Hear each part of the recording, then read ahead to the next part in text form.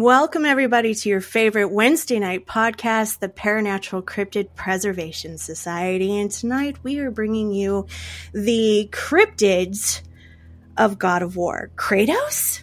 A cryptid hunter? Say what? Well, we're about to tell you.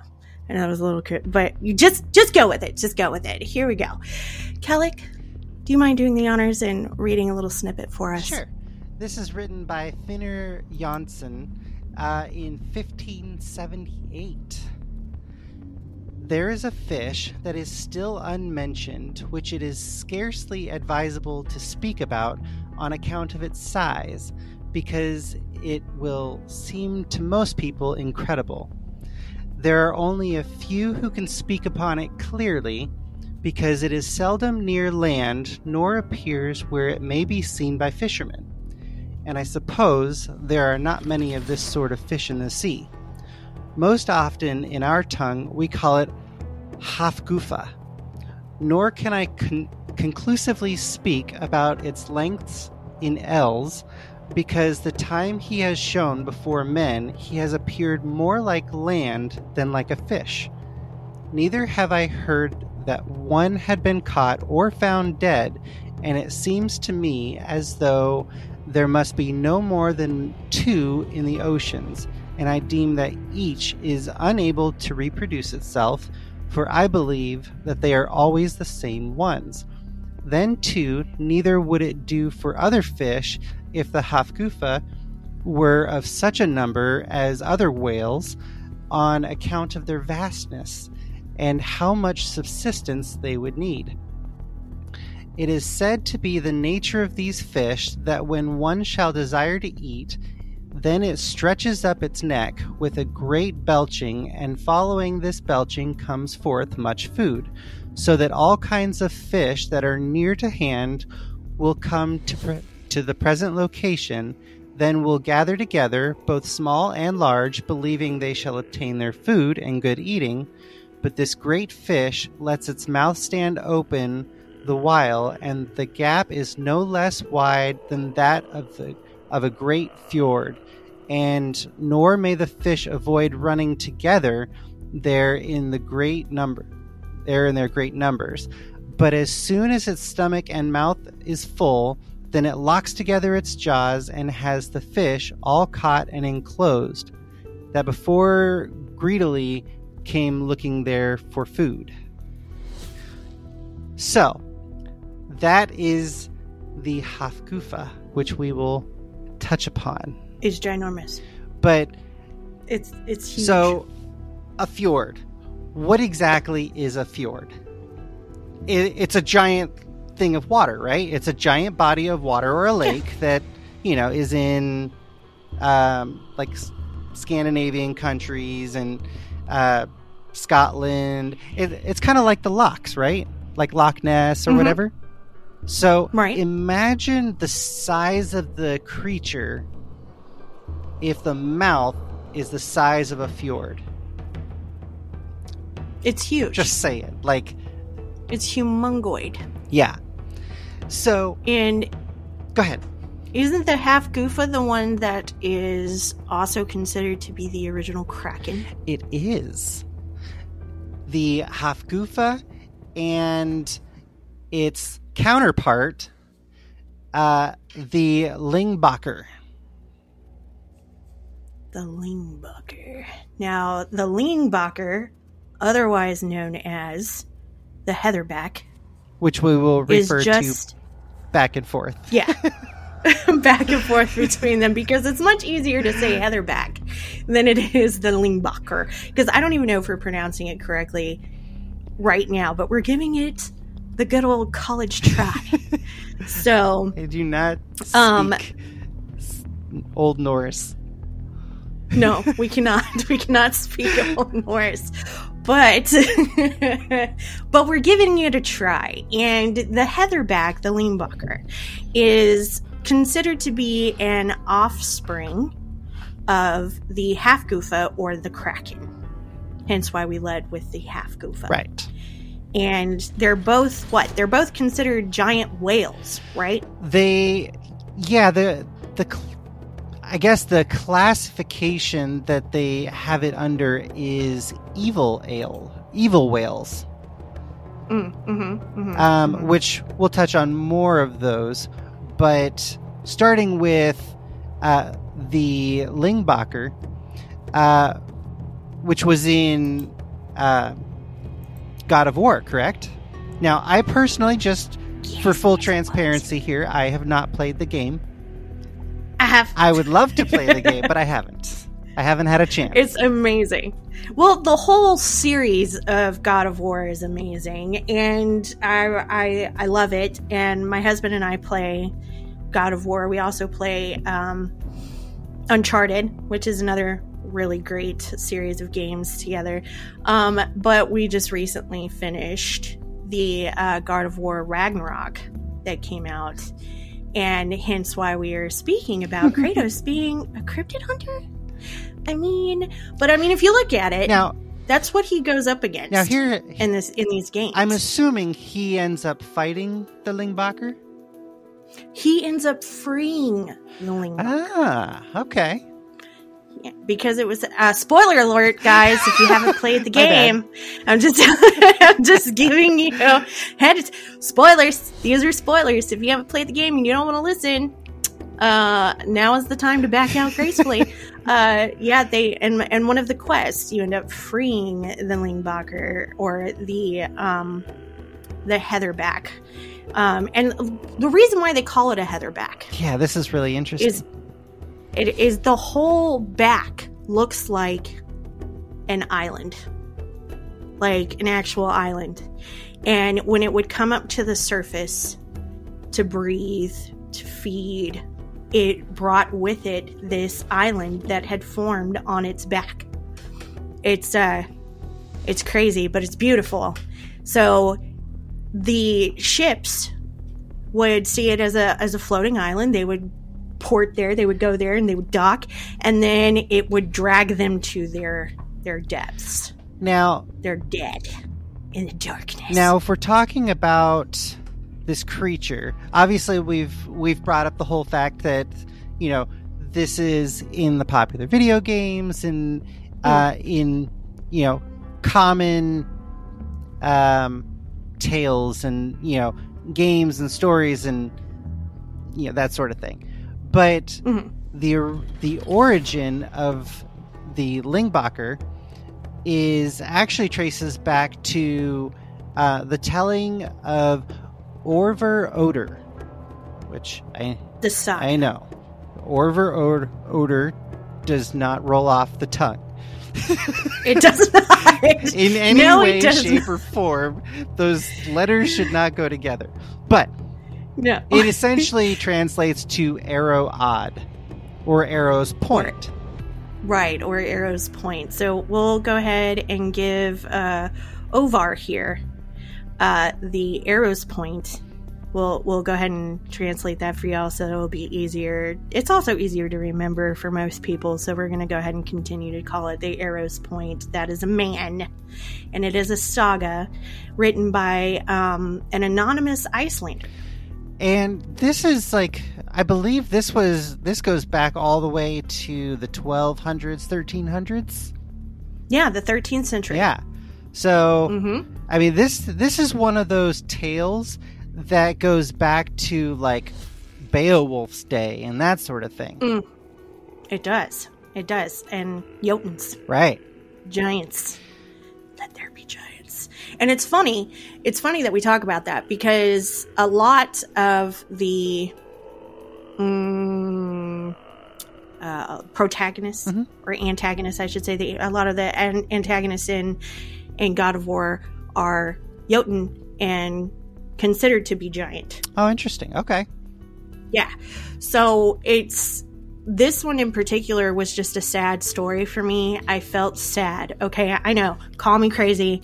But I felt sad for the heatherback because he was enchained. He was imprisoned for a very, very long time. That so long that when they released him, he didn't realize he was released. Aww. And didn't go anywhere. He just stayed right where he was, even though he had no more chains on him.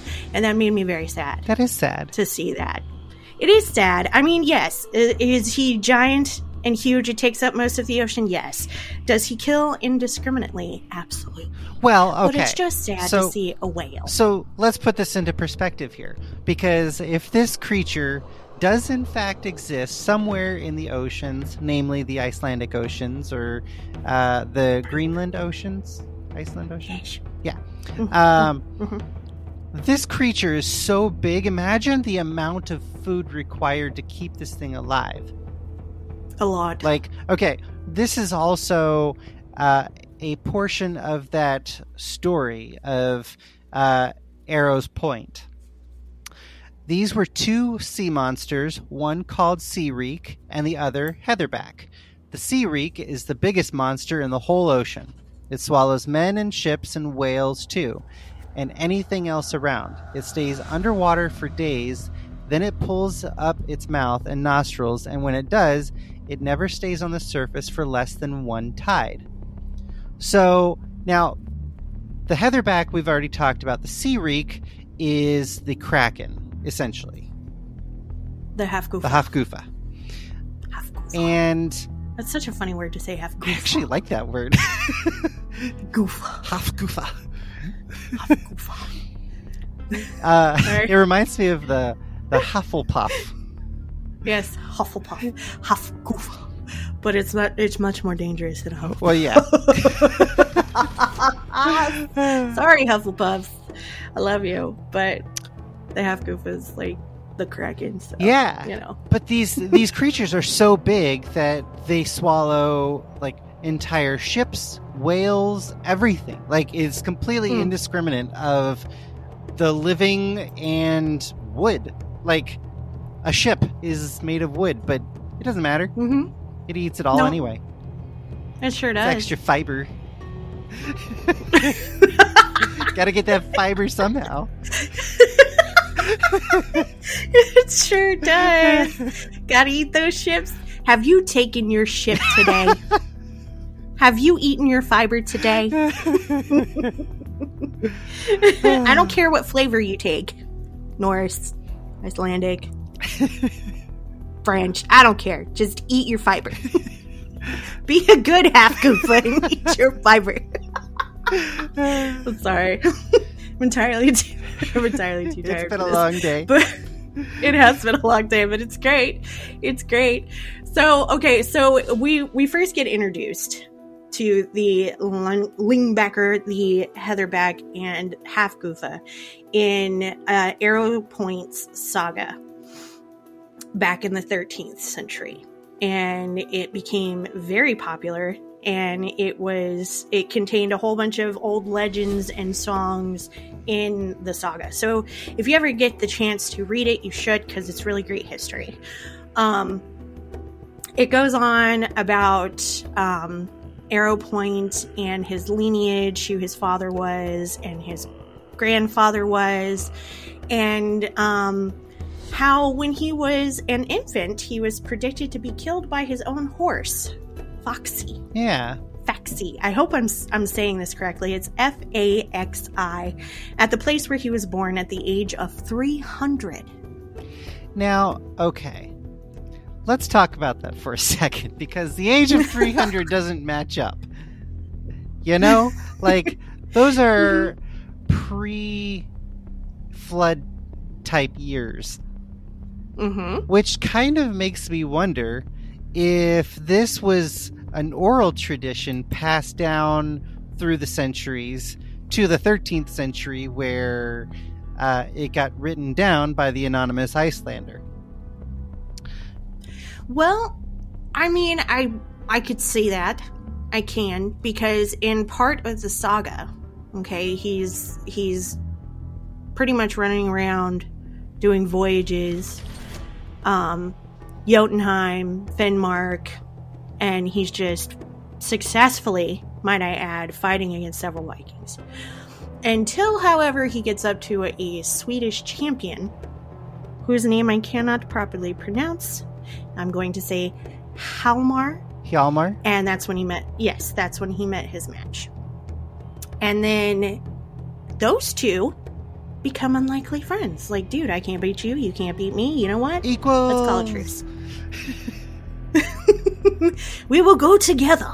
And they do. They go together. And that is how they end up coming in one of their many little quests and voyages. They come across the Half-Goofa and the Lingbacker. The Heatherback. Yes, the Lingbacker. And see... Excuse me. One reason why I think sorry. this might be more...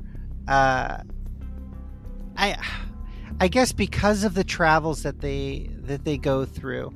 You know, they travel through the Mediterranean, which I find very interesting because at this point in time, I don't think there should have been any Norse or heck, even Icelandic people going down to the Mediterranean, through Sicily, and even to the Holy Land. Mm-hmm. Where he was baptized. He was baptized in Sicily. So it kind of makes me wonder...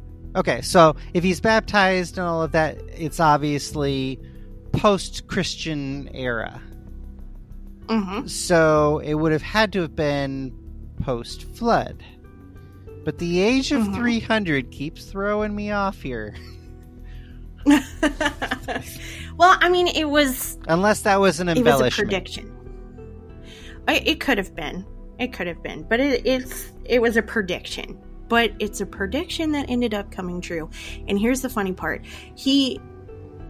Arrow here is like, screw that. I'm not going to be killed by my horse. Absolutely not. So what does he do? He's like, I'm going to beat this.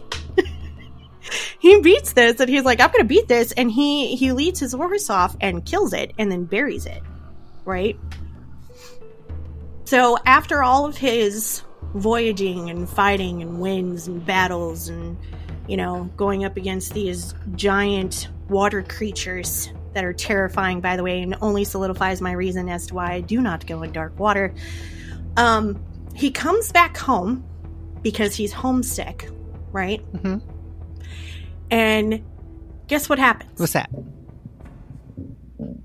He's walking over the grave of his horse, mocking the old prophecy as he does so, and trips over the skull of his horse from which a snake appeared, and the snake bit him, and he died.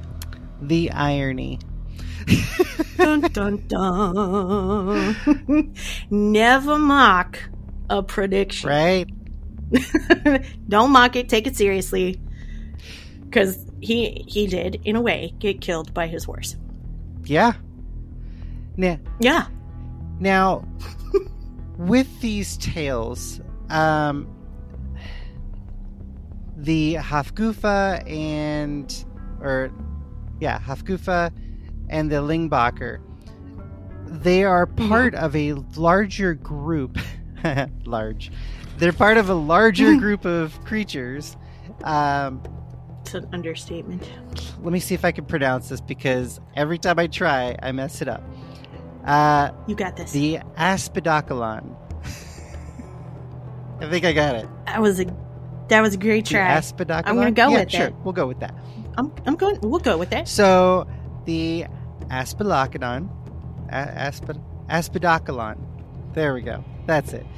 They are a species of giant marine creatures described as being so huge that they're often mistaken for islands and appear to be rocky with crevices and valleys with trees and greenery and having sand dunes all over them. Mm-hmm. So this isn't just a turtle. This is a number of different creatures, and we'll go into a couple of them. But it's just kind of interesting that they've got their own kind of classification. They have 3 different classifications, actually. What are those? The giant beasts of the earth have come to have 3 different classifications. The first is, and I know we were going to get to this towards the end, but it'll all come together. I promise. The first is behemoth, or the primordial beasts of the earth. The second is Leviathan, the primordial beasts of the sea. And lastly is the Ziz, the primordial beasts of the air. So there's 3 classifications of each big beastie now that's out there. You might recognize at least 2 out of the 3, if not, more, all 3. Mm-hmm. But the 2 out of the 3 are spoken about in the Bible, which we know about, during Job's talk with God, where God kind of puts Job in his place of, where were you when I laid the foundations of the earth? Where were you when I did all these amazing things? And those amazing things, 2 of them were the Leviathan and name just the Behemoth. Thank you. You're welcome.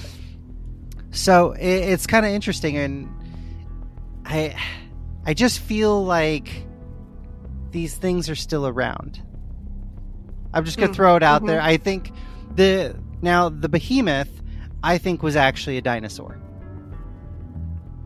I could see it. And I say that because of the biblical description of it.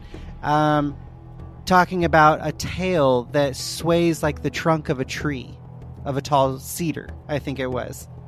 Now, these are, if you look at like a Brachiosaurus and creatures like that, that is a gigantic creature that walked on the land, had a big old freaking tail, and I mean the description just matches. But the Lingbacher, I think, is the Leviathan, and it talks about how no one is able to, I guess, tame the Leviathan. And no, they're vicious. They're huge and vicious, and they literally see you at they see everything on the planet as tiny. They're like, "Oh, you little ants.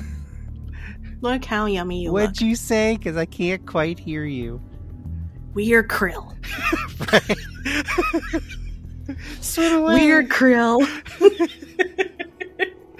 We're tiny little scrimps. And that will be 8. To put this in perspective, you've got Architeuthis, which is the largest known squid that we know of.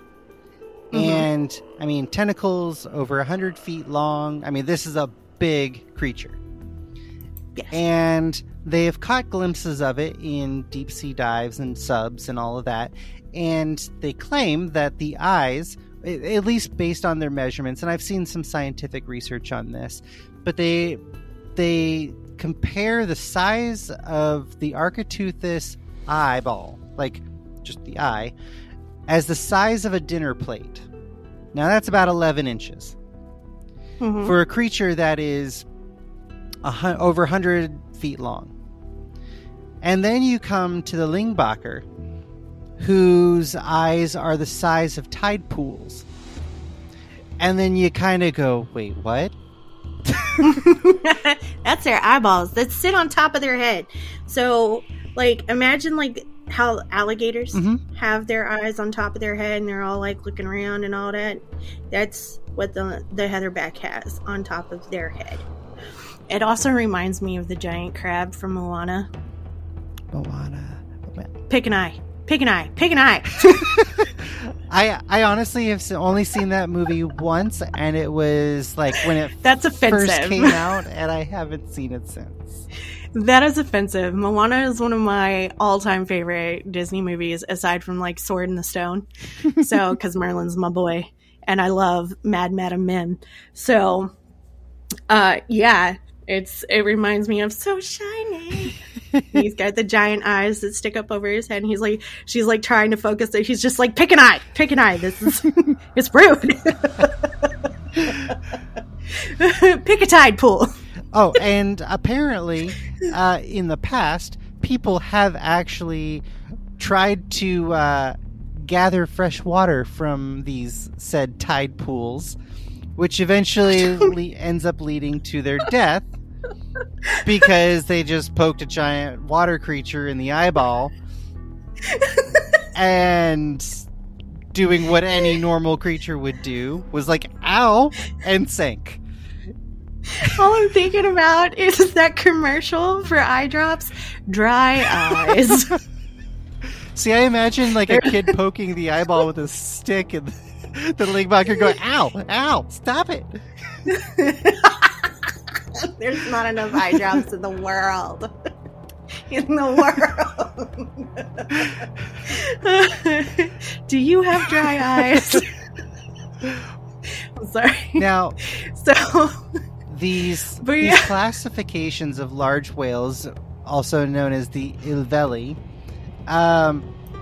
they, based on like what this says here, the Lingbacher is a slow swimmer, tends to doze at the surface, which is indistinguishable from a heather-covered island.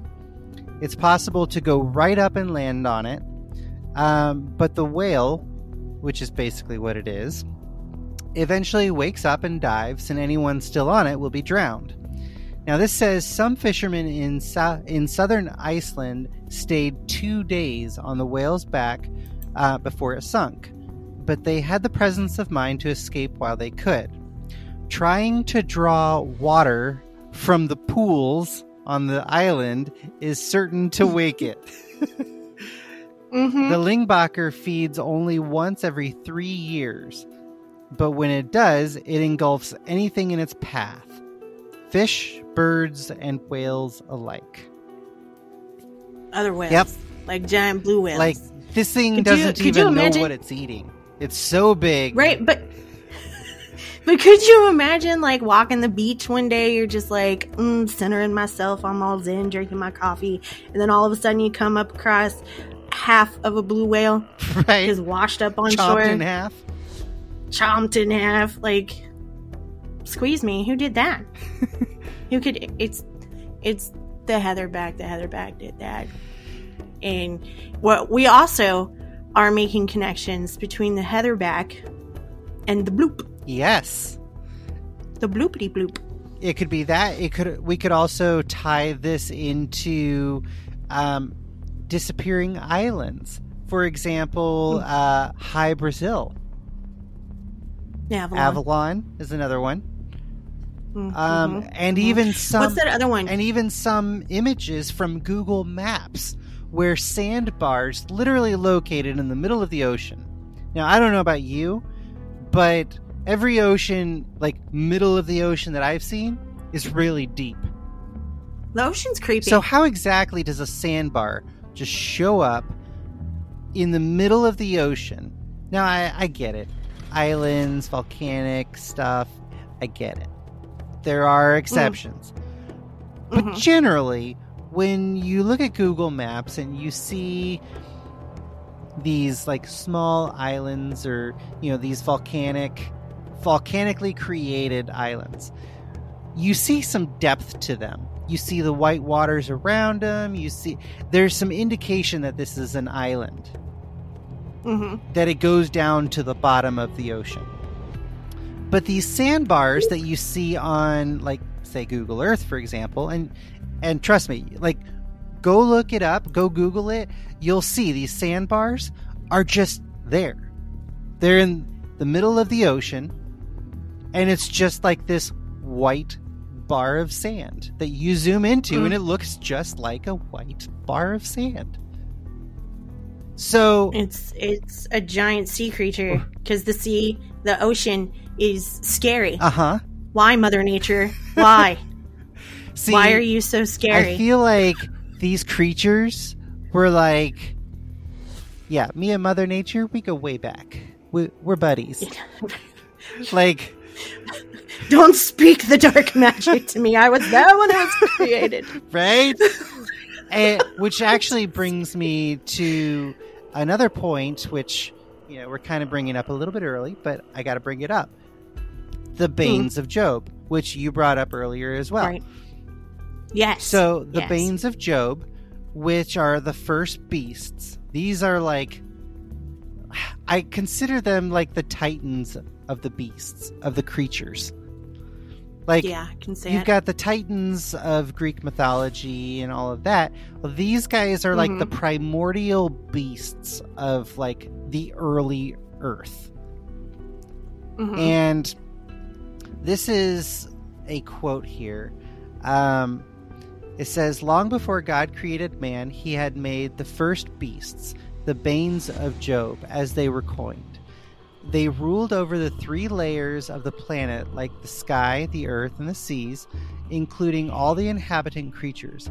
After the flood, they up and vanished, most likely hibernating until the end of days, and are kept that way under the power of the tablet that God gave Job after he showed him essentially a virtual tour of the universe. If the pieces of that tablet are broken, then we'll be set all the way back in the prehistoric age. So, I don't know if this tablet actually exists.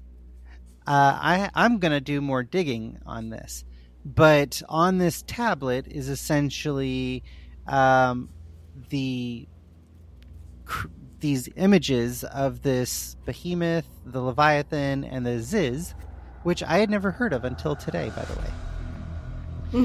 But they claim that either the Lingbacher's death will bring about the apocalypse, or the apocalypse will bring about the Lingbacher's death. Nobody really knows, because, how would you know something like that, first of all? Like, yeah, I've researched it, I know.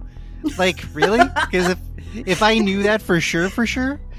Also, I gotta ask, like, how do you know its feeding times are like every 3 years?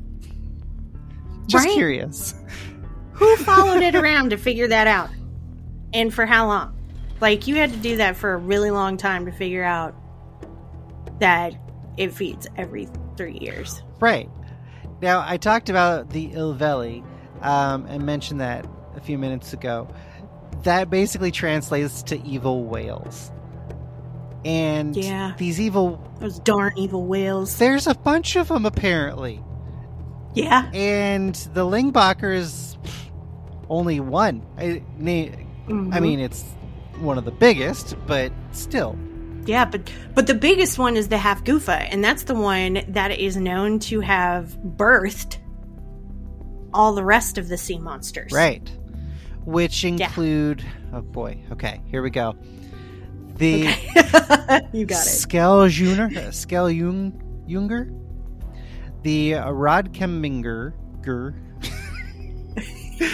the Katvili, the Tamafisker, the Lingbacher, the Selamoder, the Good try. Skeljaskrimsli, the Sverdolvar, and the Notchfall.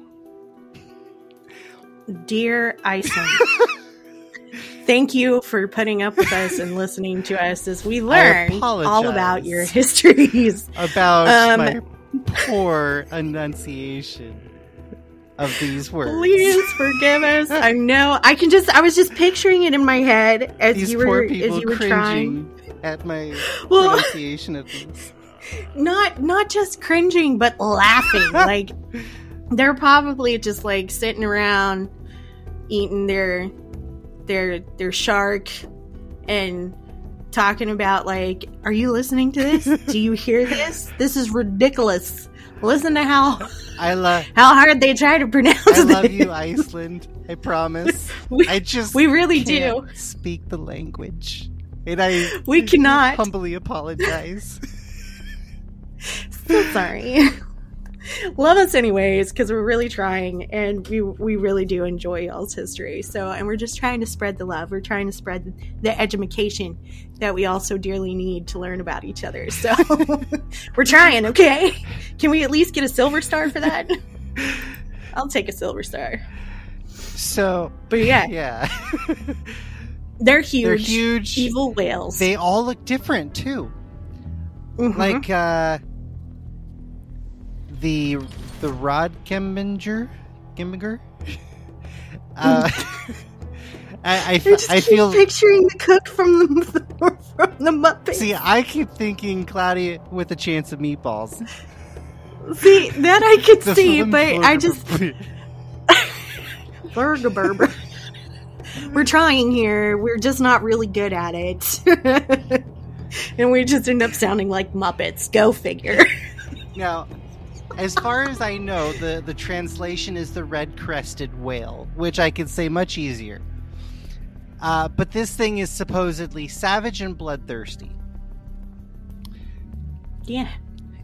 It may not have the size or raw power as some of its other Ilveli, but its ferocity and determination to hunt and harm boats was unmatched by any other living creature in the sea.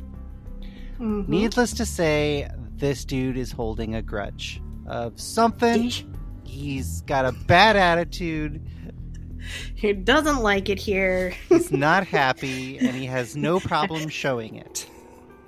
Get me off this ride, I'm done. I did not consent, I don't know why I'm here, and now everybody else is just going to have to deal with my bad... Now, here's what's crazy. And this one kind of blows my mind a little bit. Mm-hmm. It's said to be an abomination, and eating its inedible flesh is not only deadly, but forbidden. Those desperate enough to try came to discover that boiling its meat causes it to disappear from the pot. Ew. Yeah. So I don't know if that means that it liquefies or that it's like gone. I just feel like it liquefies, and that's it's. Could you imagine the smell?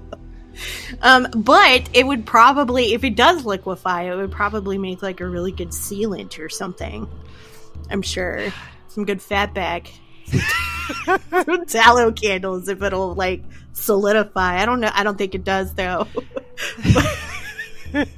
Oh my goodness. And the way it looks though is, it's odd to me because it makes it sound kind of cute at the same. It's so ugly it's cute because it's red crested, right, as we've said, but it's also, because for some eyewitness accounts, by the way, refer to the crest as bristly hair, like the mane of a horse. And some other people talk of a row of small fins moving like sea snakes. So picturing Squidward. So the thought that comes to my mind are those little volcanic tube things that come out of they're those living creature things that live like in the really deep sea volcanic fissures. Yeah, I can see that. Where like if those were like the little crustaceans that grow on, well, everything in the ocean. Lava rocks. I mean, like on the sides of ships and like barnacles. But they're those little tuber things, which are red, and those look like a mane or hair. I mean, if this thing is so big, why wouldn't it have those? Especially if it lives down at the bottom of the ocean. I don't know.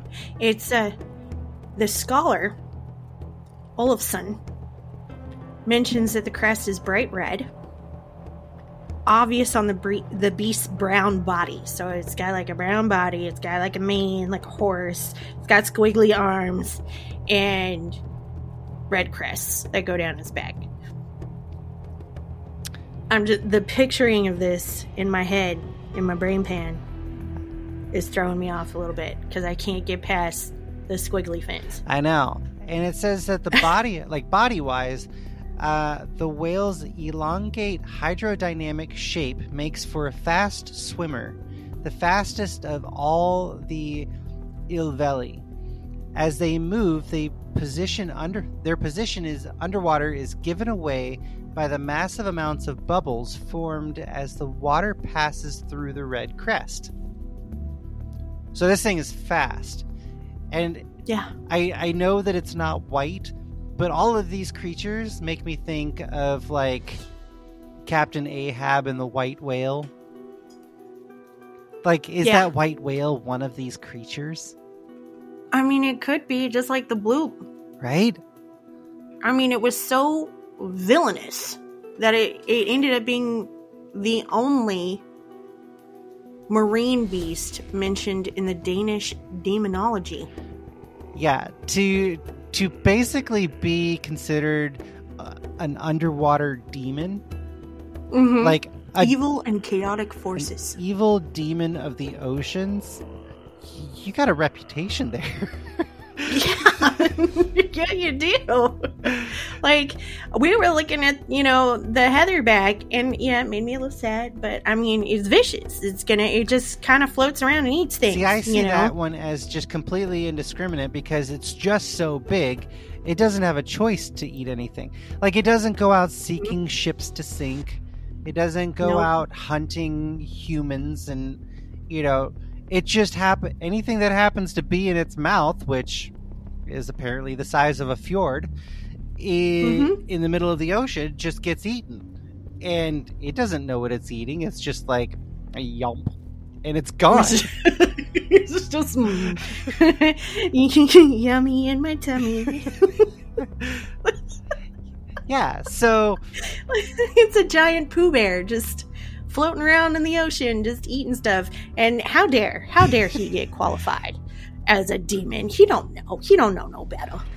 But I feel like the other guy, the red-crested guy, he knows better. I feel like he's more sentient. Like, yeah, he's got a grudge against the seafarers. Like, this is my turf. You stay back on land. And right? I feel like if he had legs, he would crawl up on land and still try to hunt people. Still smack him in the face with an octopus. Here, unhand thee, bam! Bastard, your arms off. I'll bite off your ankles. Tis merely a flesh wound. I could see that. Him just working, watching all the land. You two-legged landlubber. If I had legs. Oh my goodness. But we are too much. Yeah, there's a few of these. I mean, you've got the Tomafisker, which translates as bridal fish, is one of the evil whales of Iceland. This one is the most dangerous and feared of them all. And like all the others, its flesh is inedible, but it comes with the added evil bonus that speaking its name at sea will attract its unwelcome attention. Like, this thing hears you. It's almost like the cans on a string. Right. Just whisper into the ocean the name. You're all dead. Its name derives from the white, at times pink, stripes extending from its eyes to its mouth and outwards that, contrasting sharply against its coal-black color, gives the appearance of a bridle. Oh. Yeah. Don't mistake it for a water horse. No. Both will kill you. Yeah? Both will kill you. One will kill you a little more gracefully. The other one will make you chum. Chummy. Chummy. Oh my goodness. Now, oh, go ahead. All of them are supposed to be derived from the one Mother Halfgoofa, right? But here's my thing, okay?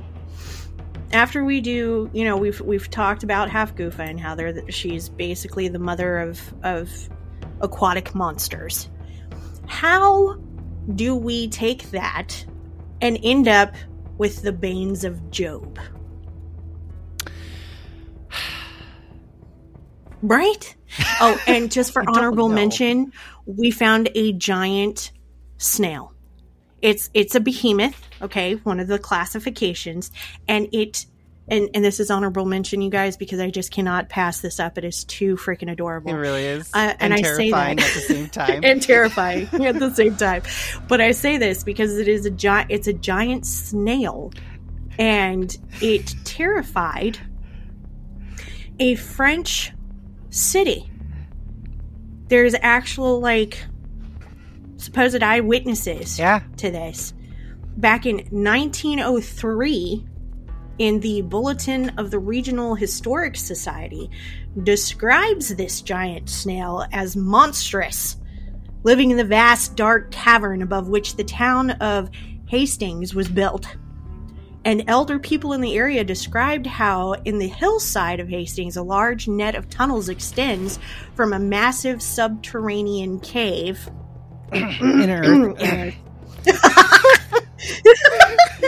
And this huge cave, it seems, serves as a den for a formidable snail. That's right. A massive, monstrous snail. I've never heard those two things side by side. Formidable and snail. And snail. Okay, but I love it. I'm loving every minute of this. Because it's formidable. It lived there, but no one knows since when.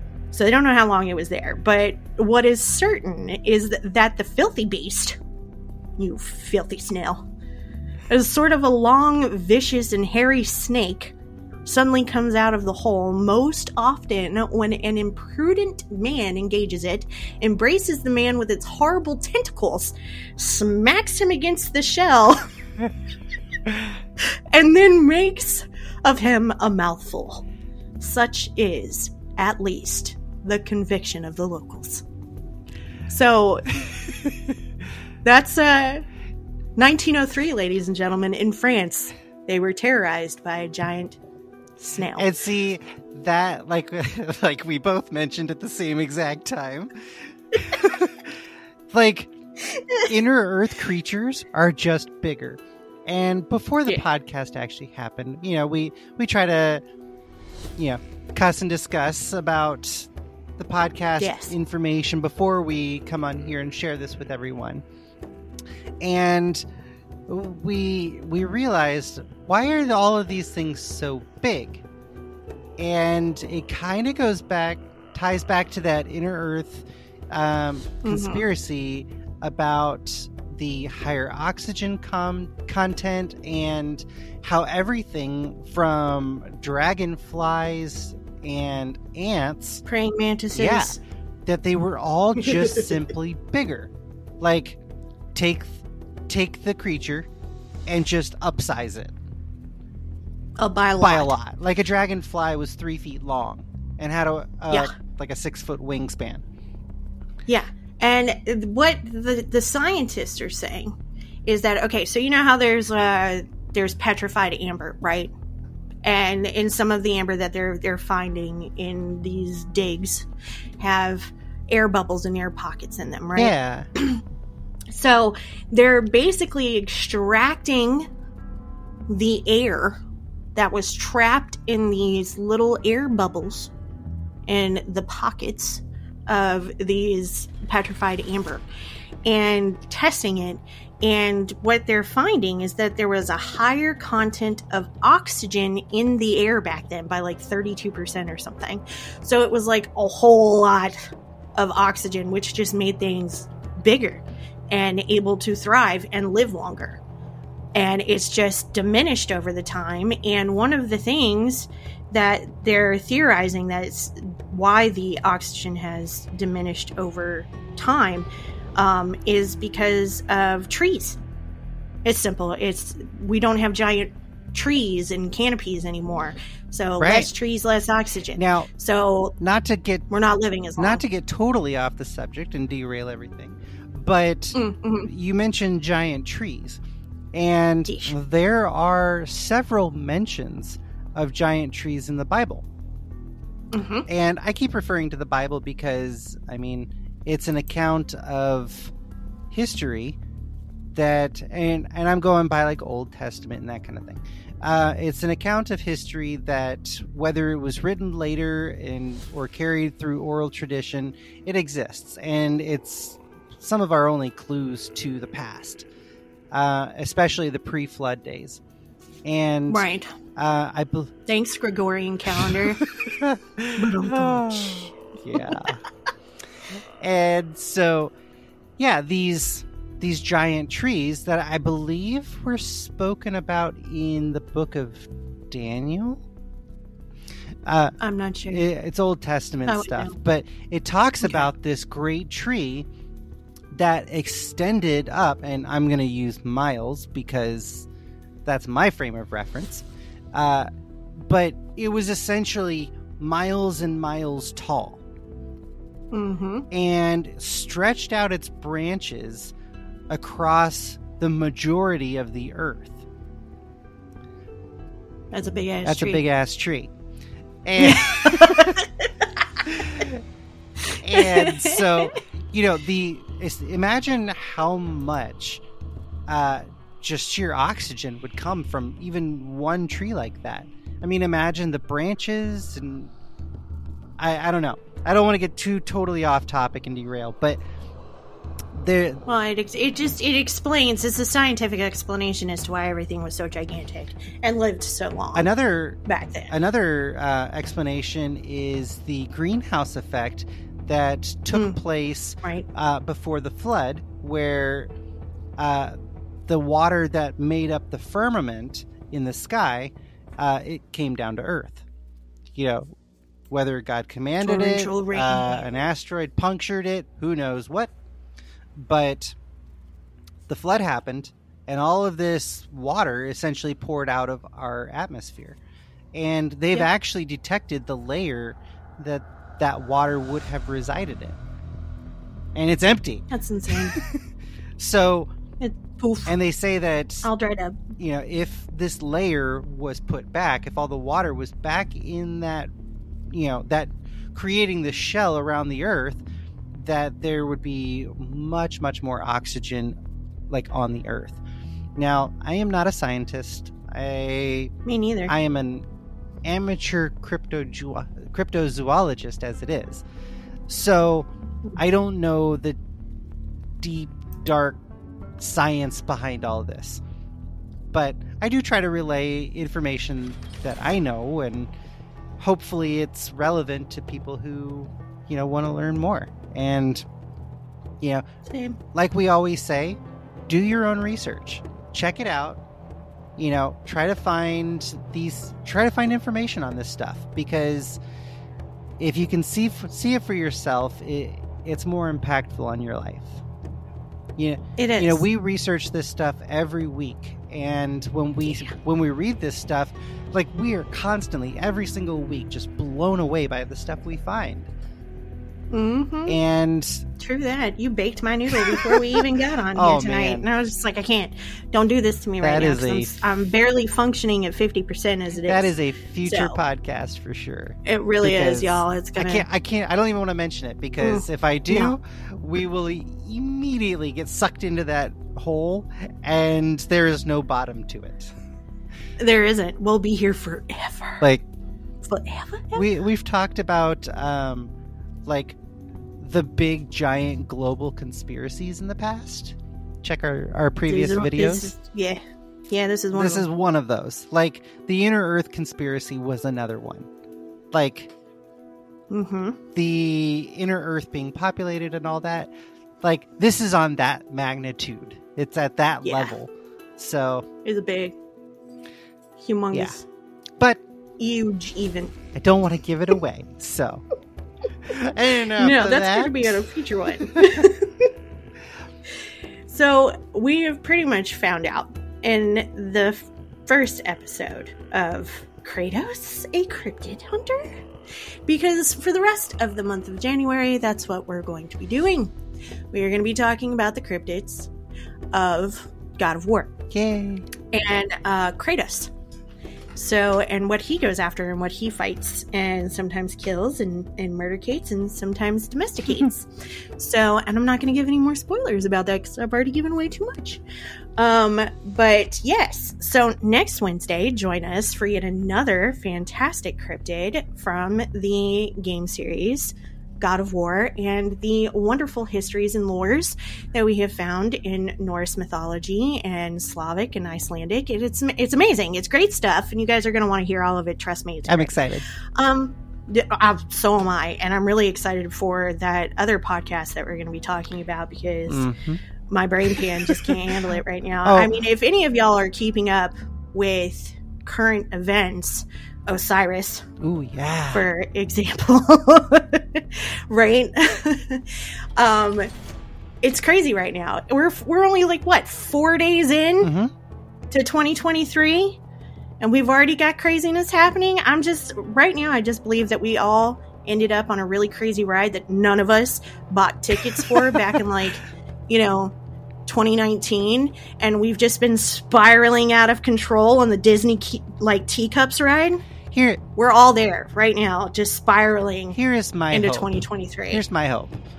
I hope that 2023 is the year of transparency and disclosure, and that spans across all different genres, whether it be UFOs, technology,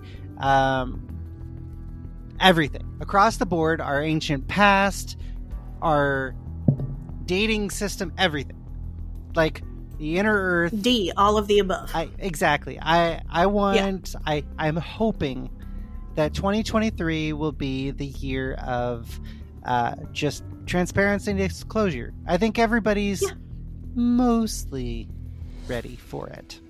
Mostly ready? Are you kidding me? Well, I'm done. I'm that person that you see in pictures on rides and stuff that's just kind of sitting there deadpan while we're being launched down, a 180 degree freaking drop. I'm just sitting there like I'm not amused anymore.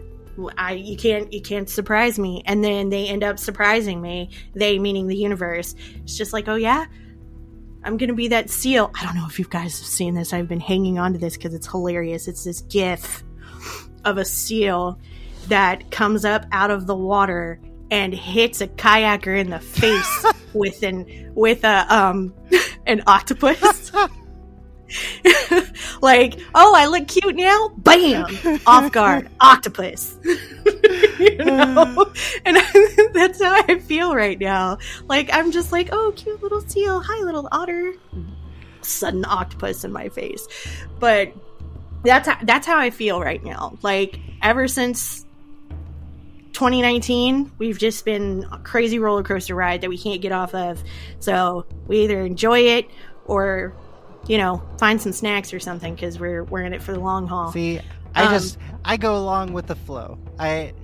The river's flowing. Just carry me along. Wherever it leads is where I go. I'm doing that dead man's float in the river right now. Starfishing. You seem so excited.